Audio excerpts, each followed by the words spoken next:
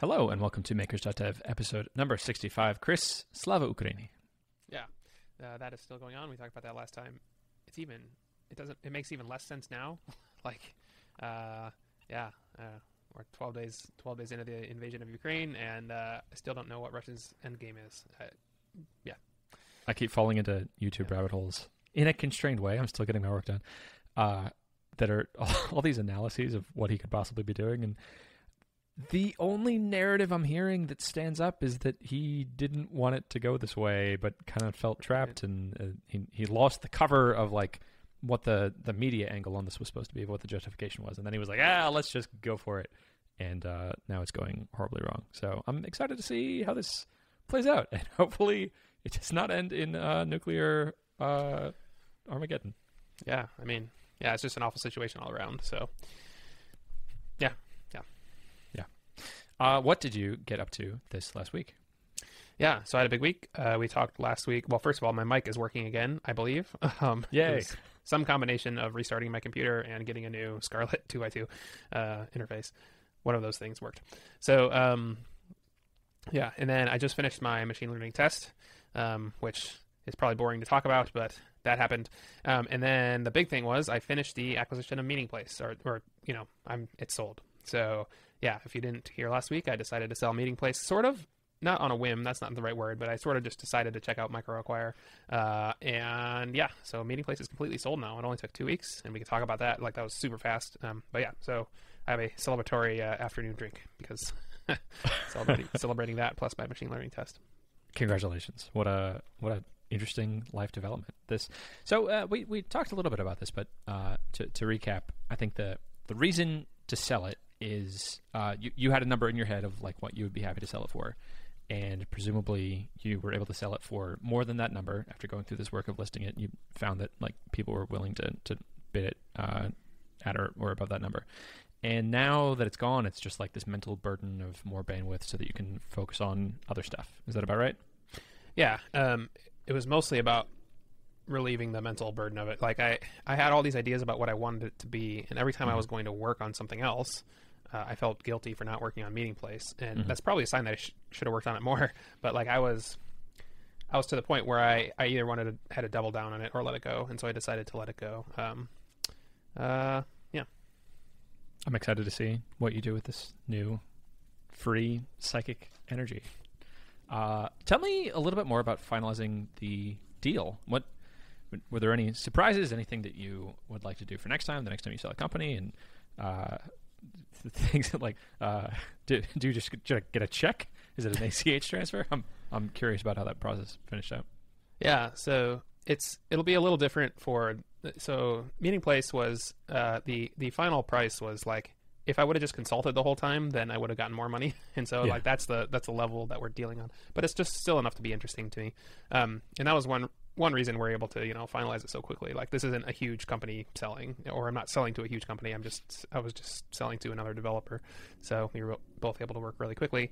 I think I sort of talked about this last time, but the biggest problem was like just all of the accounts for Meetingplace were sort of integrated into my other accounts. So like Stripe was separate. I knew to keep Stripe separate. So that's very important. In Stripe, you can just separate it. That's easy. But the rest were hard. Like the hardest one was S3. S3 doesn't allow you to transfer buckets between user accounts. And so you have to like use their CLI to like download and then sync all the objects and then switch it over in the app. So like that took a while to figure out. But overall it took, I think, 3 or 4 sessions of an hour or 2 each to transfer everything from me to him. So yeah, all the accounts that we could transfer with root credentials, we did. Everything else, like transfer from my account to his and everything. So it went relatively smoothly, but keeping things separate is an important lesson probably. I can talk about the bidding process a little bit too. So on MicroAcquire, you list it and then you have a bunch of bids come in, or not bids really, you have a bunch of interest come in, and then you meet with whoever wants to meet. And then you start getting letters of intent, which are basically offers. And then as soon as you click accepts on one of the letters of intent, you can't message any of the buyers again, which I didn't know. I was going to. So I had 2 offers in the end, and I was going to accept one and tell the other person I accepted the other one. And I clicked accept on the letter of intent. and I couldn't message the other guy anymore. Oh man. And so he ended up emailing me actually outside, and he was like, so what happened? And I was like, yeah, sorry, I couldn't message you afterwards. Yeah, but yeah, that's how it went. And again, like, it wasn't a giant company, so negotiations were relatively short. And so money is paid. So he's in Canada and I'm in the US, and so it was a little tricky getting international wires set up, but we did that. And then for the next 2 months, I'm technically on the hook for like support, basically. So like as he's getting ramped up in the app, if the service goes down or something, then I'm kind of on call, or if there's some complicated customer question that comes up, then he's going to send me an email and I can help him out. So yeah, did that answer some questions? I could talk about anything else, but yeah, that's generally how it went. This app is conspicuously not titled "Dude, Where's My Web App?" So presumably you have the money in your bank account. How did that dance play out? How did he send the money first? Yeah, so we sort of did it in stages, partly because there's a limit between his bank and my bank because of international whatever. Anyway, so he sent one payment, and then we transferred. We had all the things to transfer lined up, and it sort of worked out that he was going to send a payment, then we're going to transfer everything, and he was going to send the rest. But it sort of worked out that he had to break it up into multiple payments, and we had to break it up over multiple sessions. So he sort of like sent a payment, and there's 24 hours between each of his payments. So he sent a payment, and then we transferred some of the assets, and then he sent another one, and we transferred some more. And so it was kind of like we sort of interleaved payment transfer and asset transfer, not like on purpose. That's just the way it kind of worked out. So it went pretty well from that perspective. But I like that. That seems balanced. Yeah. Keep trading one piece and keep going. I'm curious about the code base. Something I've been sort of baseline anxious about is if I ever sold one of my companies, I'm now sending all my code to someone else, and now they're going to be like, Christian, this is a mess. What are you selling me? And I could also see difficulty in, depending on what the stack is and depending on how many third-party services, that when they get it, it's just this ball of complexity and they have no idea what to do. And there's this entire stack of like, wow, you are doing a lot of weird things in Redis, and I don't even know how Redis works. How did you two frame that sort of complexity? Yeah, so after you sign a letter of intent, then you enter due diligence. And for more complicated apps or companies, that would probably involve like a third party looking at your code or even interviewing your developers and stuff like that. For this one, he just wanted a document he listed a bunch of stuff out. And part of it was like all of the different services I use. So, and where they're hosted. So like, Redis, Postgres, and all that, where it's hosted. And then, like what the stack is. And then also some screenshots of code. So he didn't ask for all the code up front. But he just wanted like screenshots of the major parts of the code. And so that's how he did his code quality check, basically. And then also like verify Stripe revenue and also like examples of customer emails, so he could see what kind of support comes in and at what frequency. So basically just like nothing super specific, but like high level overviews of big chunks of the app, and that was during due diligence. And so technically, either of us could have backed out at that phase because we didn't sign a purchase agreement, just the letter of intent. But then after he was happy with due diligence, he said an actual purchase agreement, which had like the actual amount and terms and all that stuff on it, which were in the letter of intent as well. But that could change. Like one thing that you hear, which is true, is everything is a negotiation when right up until you transfer everything, or I guess sign the purchase agreement. That's like when it's a done deal. Just things aren't transferred yet. And so, like he could have, even though the price was set in a letter of intent, he could have changed it. For example, if something came up in due diligence or I could have, said something different or whatever too. But yeah, it went pretty smoothly, mostly because there's a small app. So, I mean, that's super nice. Like if I was going to do it again, I'd try to sell a small app, which is not like, not great advice if you want a lot of money, I guess. But selling a small app was not very stressful compared to what I've heard other people talk about. Yeah, that does sound much more straightforward. So what I'm understanding is due diligence is his opportunity to poke around, and figure out, is this a high quality app? Are there weird support requests coming in that I wouldn't be able to handle?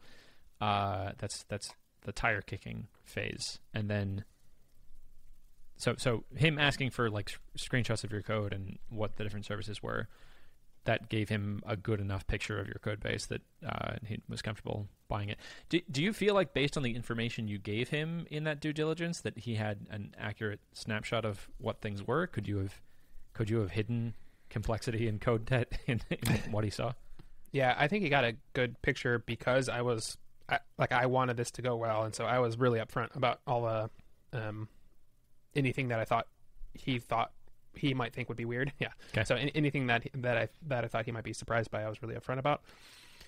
If I was less truthful, I probably could have hidden a lot of things, especially because, like he didn't hire some third-party firm to go through all of the code or all of the customer emails or anything like that. Yeah. Just because, it's like that would have probably cost, I don't know, several $1,000s by itself. And so, so it just wasn't worth it, but he was taking a bit of a gamble that I was being truthful when I represented my stuff, Yeah. Got it.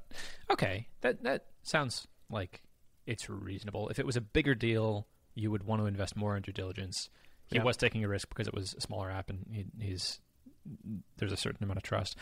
That's kind of nice for you because like the money is money either way. Like the asymmetry there seems like it benefits you more for smaller apps than it would for larger apps. For larger apps, like they're investing a lot to vet to make sure that it's actually what you say it is. But for smaller apps, you're still getting the money.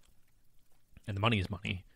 You don't need to verify the quality of the money in a wire transfer. But potentially, if you were dishonest, you could be sending him a fragile code base or something. Yeah. Fun. Okay, I'm getting a much clearer picture of how this dance works, and I think I'm much less afraid of it than I was before.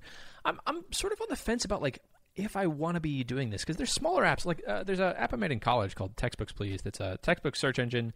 The idea is college textbooks are stupidly expensive, but if you shop around for them, you can save like 90% off of what the bookstore sells you. So my method in college was, well, I know about these 4 different sites where you can buy books, like Abe Books and Amazon and eBay. So let me, for each of my books, for each of my classes, so we're talking about like 10 books, let me go through each of these 4 sites. So we're talking about like 40 different searches. And then I'll buy it on the cheapest site. And of course the thing to do there is just to make a program to do it for you. So the only thing you have to do is say like, okay, well, here are my books, go shop on all the sites for me. And then a next step of abstraction from that is, well, here are my classes. So given my list of classes, find the books and then shop on each site. So I made a site that did that. And it's the first and most glorious, just so nice way that I made money on the internet. Like the first time I got actual money in my bank account from like a thing that I made, it was just, man, I was in ecstasy. It was so cool. It felt magical. And so that was like 2011 that this thing has just been sort of chugging along, and it makes like, I don't know, $2,000 a year. And I refreshed the code base recently because I was using it as a way to learn React and more of this serverless stuff. So it's a modern code base and it works well and it's still making money. And like, that's the first thing that comes to mind if I was going to sell something. But I sort of have an emotional attachment to it of like, it doesn't take anything to operate. And okay, if it's making $2,000 a year, what am I going to sell it for? Like $5,000, $10,000 if the multiple is crazy. And it's not that complicated. Like anyone who's buying this, I would like you just make your own. So I don't. Yeah, I'm like I don't have an email list or something of college students who are buying textbooks from me. So I don't know what to do. I would like to practice selling things, but I don't know that. I guess File Inbox would make the most sense to sell, but like I'm right in the middle of just totally revamping the code base. And then from that's going to swing into, okay, well, now I finally feel free to market this thing emotionally because I've solved the 2 biggest problems that were holding me back of the technical debt and the infrastructure stuff and customer support. So maybe I think loosely I'm going to frame this as like in a year revisit this question. And in the meantime, just focus on growing File Inbox. And then if I can get a nice graph where like the revenue's going up and to the right, make that calculation of like, okay, well, is this worth more to me as it is, or would this be better if I just had a bunch of cash and could release this from my brain and move on to the next project? Does that sound about right? Yeah, I think so. I think in the situation you're in right now, you are at a place where you're cranking away pretty well on File Inbox, and so yeah, if you are able to show a graph that's up and to the right for customers, then your multiple will be higher basically. And so yeah, I think if you want to maximize the price that you get for it and you're happy to work on it, then yeah, I would work on it for a little longer and get the graph up and to the right. Cool. Okay. That's a good sanity check. I don't have a ton to talk about. Do you have anything else you want to mention from last week? I think I mentioned this last week. I'm now in place like number 10 on the Snowwater competition, which means I probably won't finish in top 5. I'm in place number 16, me and my team on the Kaggle competition, place 16 out of like 2,000 people. Wow. We want to be at like, I think place 12 or something like that. I think there's like 12 places for money. And so, which is high. Like usually it's like 3 or 5. But this one's at 12. And so we're working really hard. There's only like a week left on that. Yeah, so that's what I've been doing. And then this machine learning test, which I'm now done with. I was as prepared as I was going to be for it. Whatever, it's a test. And there were some questions that like I thought I knew exactly what I was doing, and at the end of it, it was sort of a weird answer. And whenever you get kind of a weird answer on a test, you're a little curious because like usually test answers are nice and tidy. And so I hope that I at least did most of the process right, and if the answer is wrong, at least I get partial credit. So yeah, I mean that's what I've been doing. So now I can forget everything I learned in the first half of the machine learning course because the second test is non-cumulative. So I'm happy about that. Yeah. Congrats on we can talk about we did co-working this last week. Yes. And so I pushed forward the Slack app that I'm working on, and so I can talk about that a little, and then you pushed forward File Inbox, I guess. So yeah, do you want to talk about that? I would love to. I'd love to start by saying, like, sometimes when I find new productivity hacks, it's a shiny new thing, and it's like, all I had to do was have a physical tomato timer on my desk, and that's the thing that helps me. And that usually happens like around day 10 that the luster kind of wears off, and that has not happened yet. And so I'm feeling real optimistic. And this is something that other people have talked about. I've heard this idea that if you have a accountability buddy, it helps you go forward. And I've already talked about how upset I am that this actually worked for me. Yeah. How simple am I that's all I needed. But like this feels transformative. This feels like I need this in my life now. Seeing the results of it, comparing before and after the amount of work I was getting done on File Inbox versus these last 2 weeks. We had another week of I got 9 hours and 14 minutes done on File Inbox, which I think was very close to what I got the week before. Yeah, 9 hours and 26 minutes. And that's partially because I haven't finished my 4th POM today. So like jamming, fantastic. And only 6 hours and 15 minutes of that was with you. But I found this week, I tried to mentally simulate a little bit more that like my accountability was still there even if you weren't there. So I took a day off in the middle of the week to do paramotor stuff. And then on Saturday and Sunday, I did 2 POMs each to like make up for it. And because this habit of like, I sit down and I push this keyboard command on my keyboard, and that starts my music playing and starts the timer and 2 other things. And that's a thing that I'd practiced 4 times a day for almost every weekday the week before. It was easier to get into that on the weekend too. So I'm loving this system. It's so good. I got so much done, and I'm just like steadily marching towards this place of this huge project of making File Inbox serverless is finally going to get done. So I'm feeling really happy about it overall. So yes, how are you feeling about it? And also, what did you get done last week? Yeah, really similar. Like I've been wanting to do this Slack app thing, right? And I enjoy it when I work on it, but like other things were getting in the way, like the Kaggle competition, which I also enjoy working on, my machine learning class, which I have to work on because I signed up for it. And so I just had too many things going on in order to properly prioritize everything. So what this does is this gives me 2 dedicated hours every day to work on the Slack app stuff. So I've really enjoyed it as well. And I think I will. So my new goal, MicroConf is in like 3 weeks. My new goal is to finish and get it in the Slack app store by MicroConf.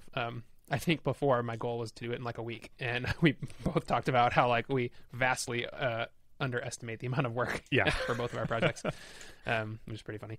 But this week was a little weird. So I was getting everything ready for Meeting Place, the asset transfer. So like several of the POMs this week were listing all the services and figuring out how to transfer all of them and that kind of stuff. So I did that. I still counted that towards SaaS work, so I could work on it during the POMs. But yeah, like I'm excited that it works. I think it makes work that you have to do, like take file inbox and make it serverless, and it just makes it less scary. You know, it's like instead of make file inbox serverless, it's, you know, Chris is going to be on, so I better be on. Yeah. And I better be working on SaaS related stuff. Yeah. And that's the whole goal. Yes. And so, yeah, just by simplifying the actual goal, means we actually get work done. So that's good. Yeah. Yeah. It makes it much less scary. And then the intermediate goals of like, well, if I was by myself, the threshold for just messing around for 25 minutes would be much lower, or like delaying starting work.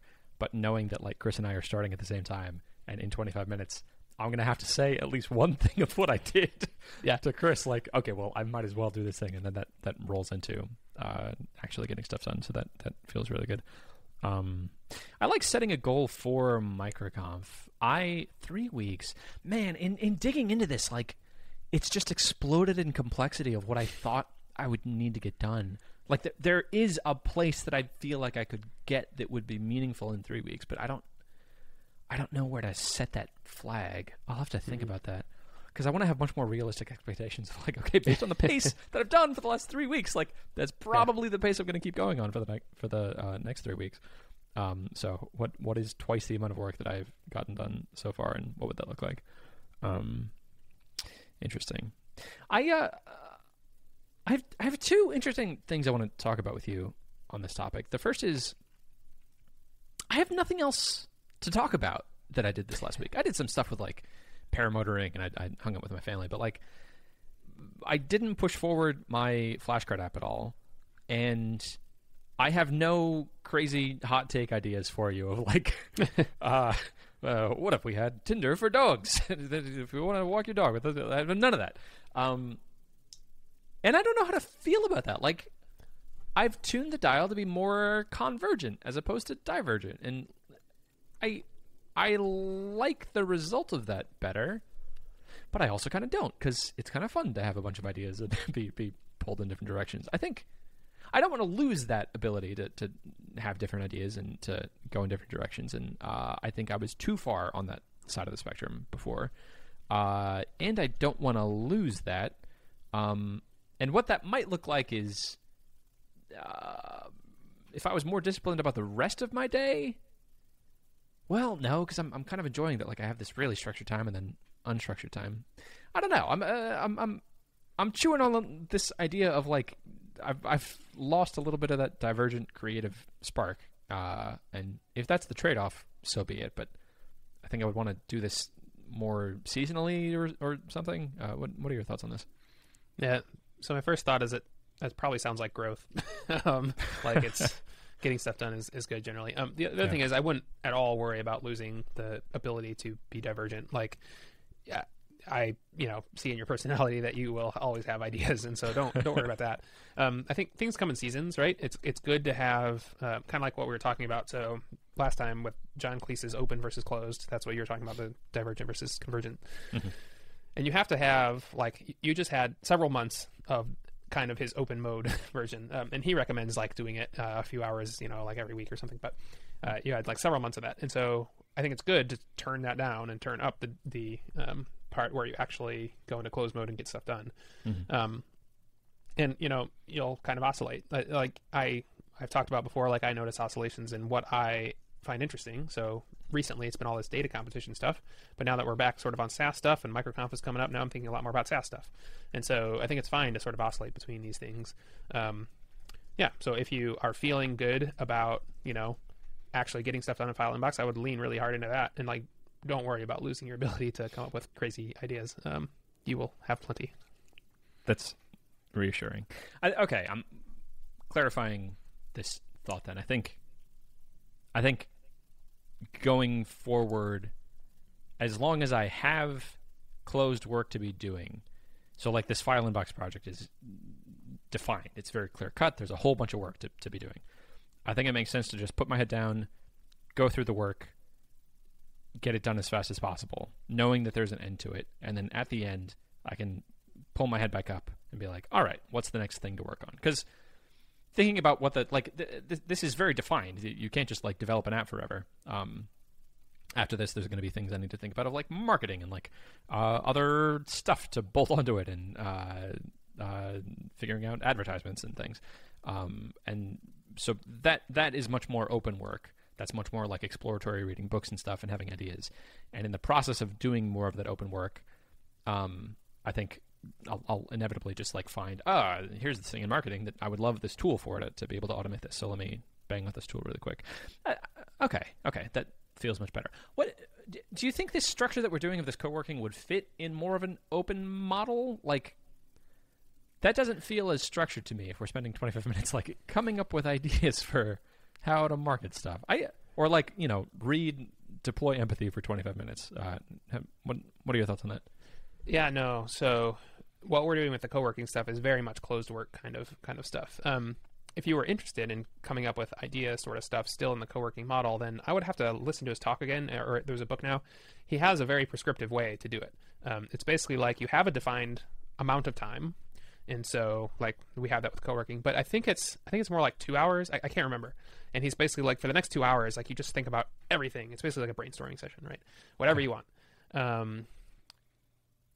He has some more prescriptions as well. I have to re-listen to the talk, but so I think that's more like what it would be. It'd be like, we just and maybe this is so when we do co-working now, we have muted, everything muted. Maybe during open time we have it unmuted and talk to each other more like a brainstorming session. Like Oh, of course. Yeah. That makes total sense because that is much more collaborative. That's much more open. That's much more just like take ideas and stick them to the wall. I'm reminded of my favorite class and probably the most useful class I took in undergrad was on human-centered design.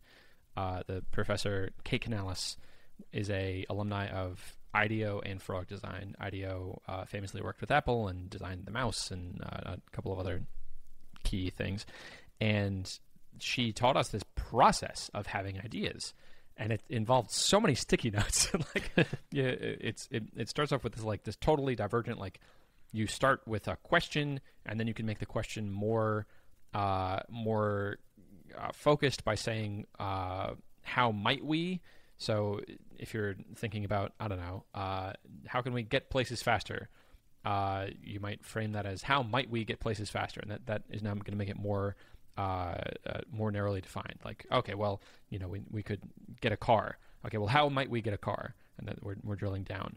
Versus, why would we want to? Makes it more broad. So if you start with a question of like, how do we get more places? Well, why would you want to? Well, because we need interactions with other humans, and then that might lead you down to, okay, well, how might we get interactions with other humans? We can drill back down and say, we could be on Zoom. So you can sort of traverse the level of complexity that way. And then once you're on a question that feels like a good question, and you can be sticking down in sticky notes all the interesting questions in this, then you collaboratively take turns writing down ideas on sticky notes, and you put those next to the questions. So for the question like, how might we get places? You might write down, we could have a jetpack, and you put the jetpack down. We might have a paramotor, and paramotor on, you put that down. And then from that, so that's just like, she had this model of little turtles that she learned from a British man. So when she was quoting him, she would say, little turtles. The idea being turtles are a K-type species. I think it's K versus N. They have a whole bunch of children, and the game is just have so many that some of them will survive. And that's the game with ideas. The jetpack idea is ridiculous, but this is a game of little turtles. We just need to get more ideas out there, and then some of them are going to be good.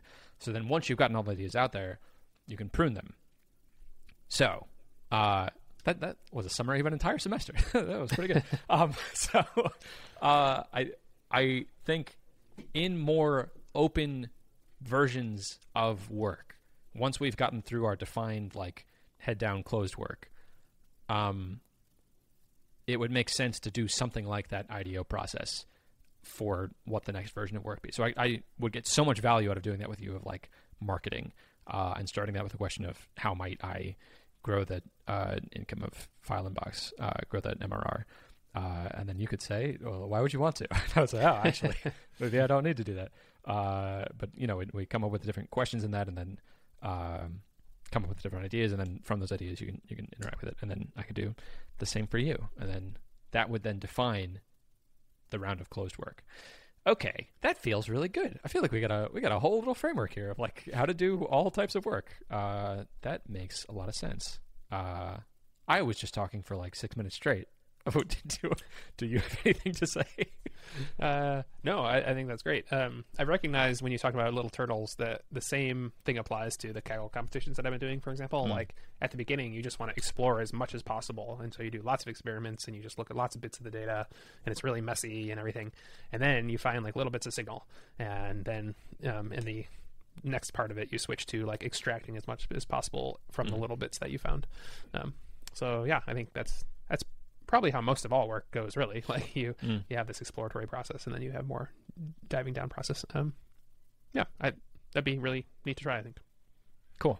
Sounds good. I wonder if we'll stay synced in this. Like I've got at least 3 weeks of stuff to be doing on File Inbox. That feels like it might be a longer period of defined work than async.dev.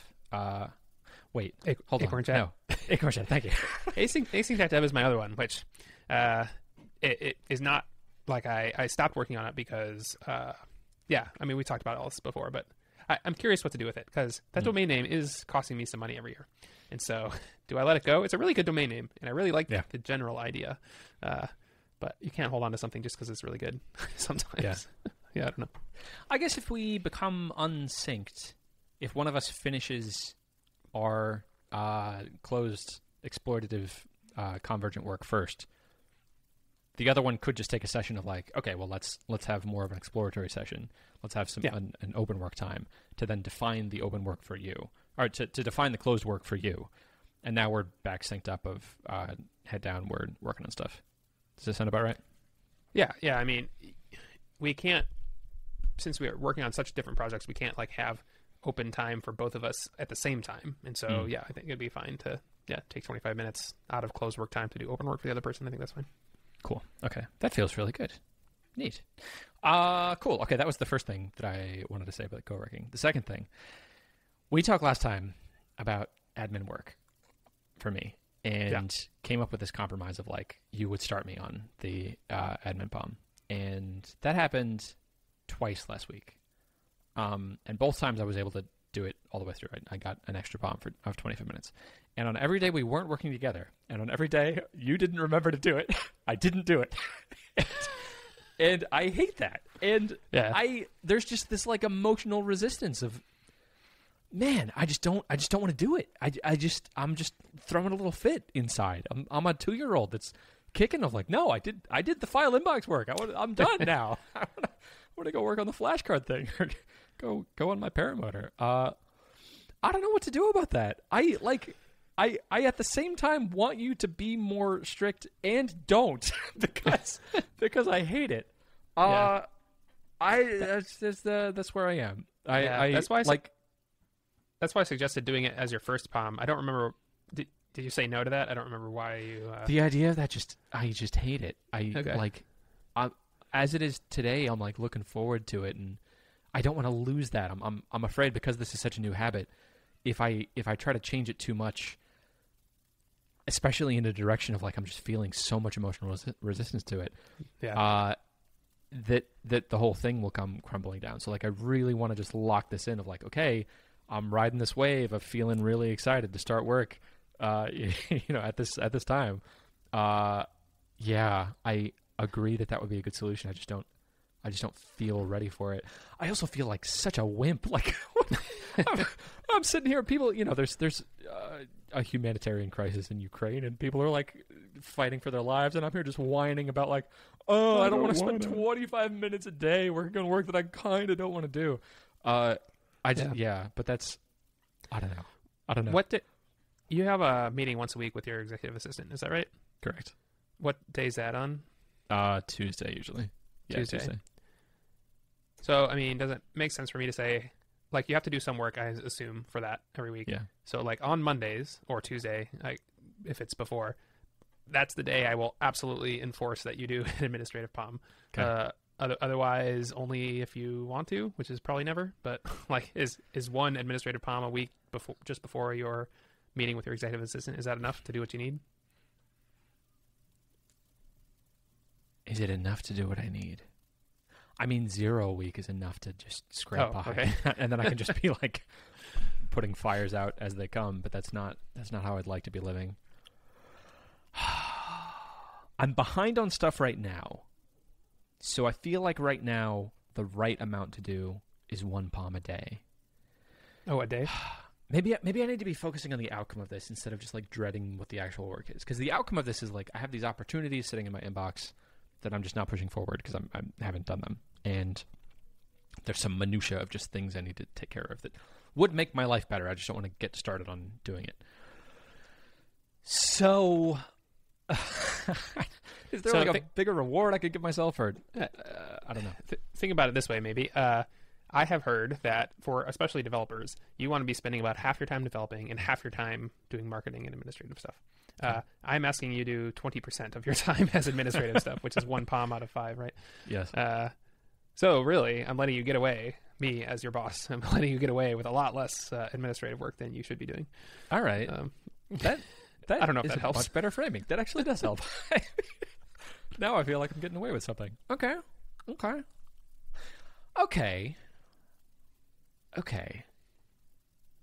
I think for this next week, my goal is just to suck it up and just do it. And I'm going to frame it as I should be doing much more. I should be doing like another 4 POMs on administrative stuff, but I get to get away with 1. And the outcome of doing that is disproportionate. I get like a whole bunch of stuff done and get a whole bunch more balls pushed into other people's courts where stuff gets done. And I have this executive assistant now, and so if I want to push more of those things into her court, I can be doing that too. So that's fun.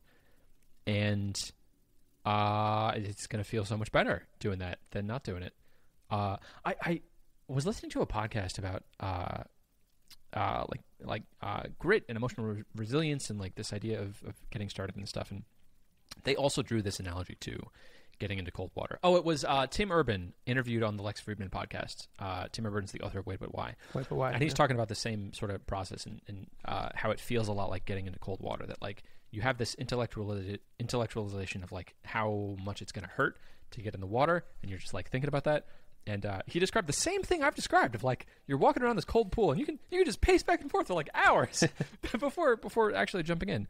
And that people who are really good at getting things done, like Elon Musk, Tim Urban famously wrote a bunch of really interesting interview pieces about Elon Musk and Elon's philosophy.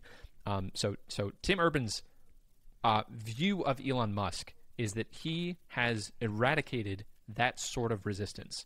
That if there's something that he's recognized, this is a thing I should do, that he just does it. If he recognizes, oh, I should jump into this cold pool, he just jumps in the pool. That's what I want. I want to train that out of myself. So this is my version of jumping into a cold pool. This is how I become more like Elon Musk.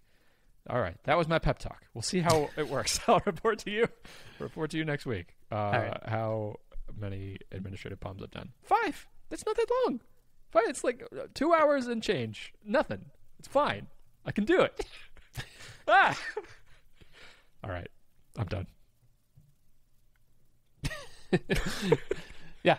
All right. I feel the same way about administrative stuff and marketing stuff.